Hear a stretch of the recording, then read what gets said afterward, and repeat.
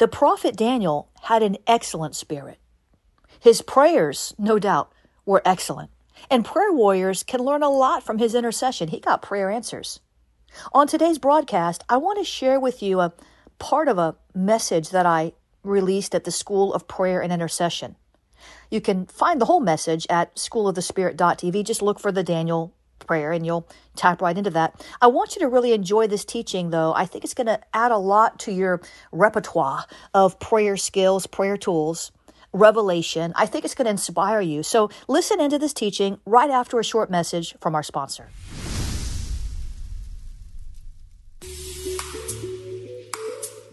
Are you ready to go deeper in the Spirit?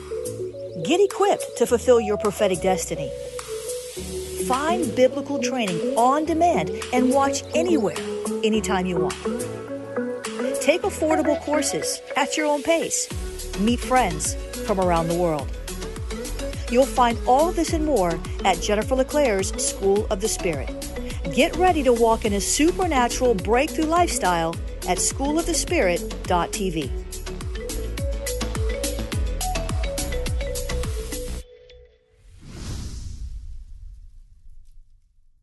And the Lord gave me this concept of the Daniel prayer because I've studied Daniel a lot, and Daniel was a powerful praying prophet. He was powerful. We don't look so much at his prayer, we look at his fast, and we look at his encounters. But his prayer has these hidden gems, these wonderful nuggets that if we will see the principles of his prayer, it's not a formula. This is not a formula. I don't want anybody to turn this into a formula, but they are principles. Principles of prevailing prayer is what you could call it.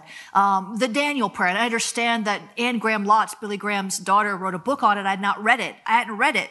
God gave me this concept, and then I found out she wrote a book on it. So I'm sure her book is great. I've not read it, but she's a great woman of God. But there's a lot of talk about the Daniel fast. Fewer have looked at the Daniel prayer. So Father, today as we look at the Daniel prayer, help us, Lord, to grab hold of what you want us to learn about this important intercession. We thank you, Lord, today that we will understand and see these keys in scriptures of prevailing prayer that can help us to break through in the season that we're in and even in the future battles that we have to fight. Help us, Lord, to be alert in the Spirit and awake in Jesus' name. Amen. All right. So Daniel was a fasting and a praying prophet. We need more like him today. He persevered in prayer until he prevailed. I love that. He persevered until he prevailed. Many of us will persevere for a season, but we don't persevere under prevailing. We persevere for a minute or two or three or even a week or even a year, but we don't prevail because we pull back before we prevail. And so Daniel was a great example of one who grabbed the bull by the horns and he did not let go. He had no quit in him. And he was in captivity. He was literally in bondage in Babylon. But yet he was so astute in the Spirit, God used him to counsel several kings in his day. And what's interesting about Daniel is that one of the many interesting things about Daniel, and we could do a whole study on his life, but we won't, but he was a prophet at the same time as Jeremiah. And he was a prophet at the same time as Ezekiel. And so these dudes lived in different parts of Babylon. They came into captivity in different phases of the king's rulerships, but they were contemporaries. It'd be like me and I don't know who else. I don't have many contemporaries. Praise God. I don't know where the prophets in my generation are that are my age. I've been looking for them. There's a few, but unfortunately, some of them have gone wayward, and I can't run with them. So there's a few, though. I'm trying to think of one. But anyway, it'd be like, if several of my friends who lived in different cities who were prophets and we all commiserated together or we heard about their prophetic words. Because Daniel heard about Jeremiah's prophecy. I don't know that they ever met, probably not, lived in different cities. But Daniel heard Jeremiah's prophecy. I'm going to talk to you more about that in a minute. So he was a fasting prophet. He persevered in prayer through great spiritual warfare. Some of you think you're in bondage. He was literally physically in Babylon taken captive. We're not in that kind of bondage. So the Daniel prayer is powerful because it gets God's attention. Daniel understood how to get God's attention. There's a certain kind of prayer that turns his head. Now, anything we pray according to his will, he hears us. But it's one thing for God to hear us. It's another thing for God to turn his head. It's another thing to get his attention. And we always have his attention, so don't take that the wrong way. But there's a certain kind of prayer that just really touches his heart, really gets his attention. The Daniel prayer sets off a war in the second heaven. Shabbat. I taught you this before with cooperating with angels. When we pray and we make decrees, when we release spirit-inspired prayers, it sets off a war in the heaven to where the angels begin to fight and war to execute the word of God. Psalm 103 verse 20. The angels take the word of God that you decree out of your mouth, the spirit-inspired prayers, and they use it as a weapon to fight the principalities and the powers that are trying to hold back your prayer answers. And this example I teach is out of Daniel. We're not going to teach that lesson today. But the Daniel prayer is powerful because it can lead you into heavenly encounters. Daniel had encounters with angels. The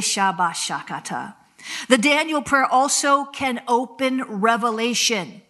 Open revelation. There's a certain kind of prayer that brings you into a revelation that you did not have. Not all kinds of prayer does that. The Daniel prayer delivers breakthrough. And that's what I'm after, walking in that breakthrough lifestyle. I hope that enlightened your heart. It was fun teaching. There's so much more to the message, but did you get anything out of that? Let me know. I remember the day the Holy Spirit put an urgency on me to read the entire book of Daniel in one afternoon. I got so much revelation, and I can't wait to share more over the coming weeks and months. Tap in. If you're a prayer warrior, consider joining the Awakening Prayer Hub's movement. Our intercessors are growing by leaps and bounds. Listen to what Shakita has to say. Hi, my name is Shakita Torres, and I am a Prayer Hub leader in Rayford, North Carolina. And I am so honored, I feel so privileged and blessed to be able to be a part of Apostle LeClaire's ministry.